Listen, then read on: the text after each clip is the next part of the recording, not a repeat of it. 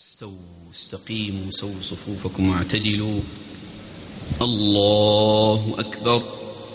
الحمد لله رب العالمين الرحمن الرحيم مالك يوم الدين إياك نعبد وإياك نستعين اهدنا الصراط المستقيم صراط الذين أنعمت عليهم غير المغضوب عليهم ولا الضالين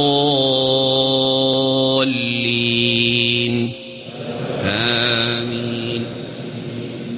ألم تر إلى الذين خرجوا من ديارهم وهم ألوف حذر الموت فقال لهم الله موتوا ثم أحياهم إن الله لذو فضل على الناس ولكن أكثر الناس لا يشكرون. وقاتلوا في سبيل الله واعلموا أن الله سميع عليم. من ذا الذي يقرض الله قرضا حسنا فيضاعفه له أضعافا كثيرة والله يقبض ويبسط وإليه ترجعون. ألم تر إلى الملأ من بني إسرائيل من بعد موسى إذ قالوا لنبي لهم ابعث لنا ملكا نقاتل في سبيل الله قال هل عسيتم إن كتب عليكم القتال ألا تقاتلوا قالوا وما لنا ألا نقاتل في سبيل الله وقد أخرجنا من ديارنا وأبنائنا فلما كتب عليهم القتال تولوا إلا قليلا منهم والله عليم بالظالمين.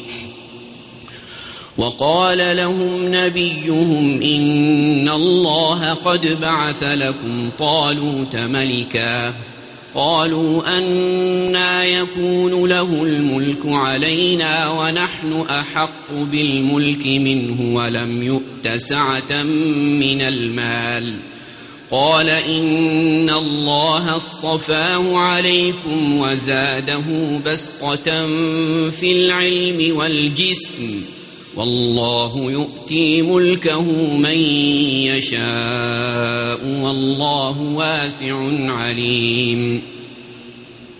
وقال لهم نبيهم إن آية ملكه أن يأتيكم التابوت فيه سكينة من ربكم وبقية مما ترك آل موسى وآل هارون تحمله الملائكة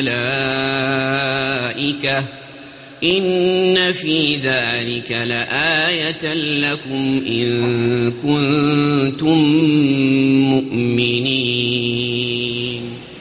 فلما فصل طالوت بالجنود قال إن الله مبتليكم بنهر فمن شرب منه فليس مني ومن لم يطعمه فإنه مني إلا من اغترف غرفة بيده فشربوا منه إلا قليلا منهم فلما جاوزه هو والذين آمنوا معه قالوا لا طاقة لنا اليوم بجالوت وجنوده قال الذين يظنون أنهم ملاقو الله كم من فئة قليلة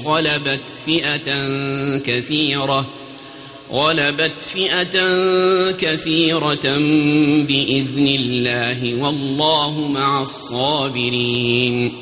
ولما برزوا لجالوت وجنوده قالوا ربنا أفرغ علينا صبرا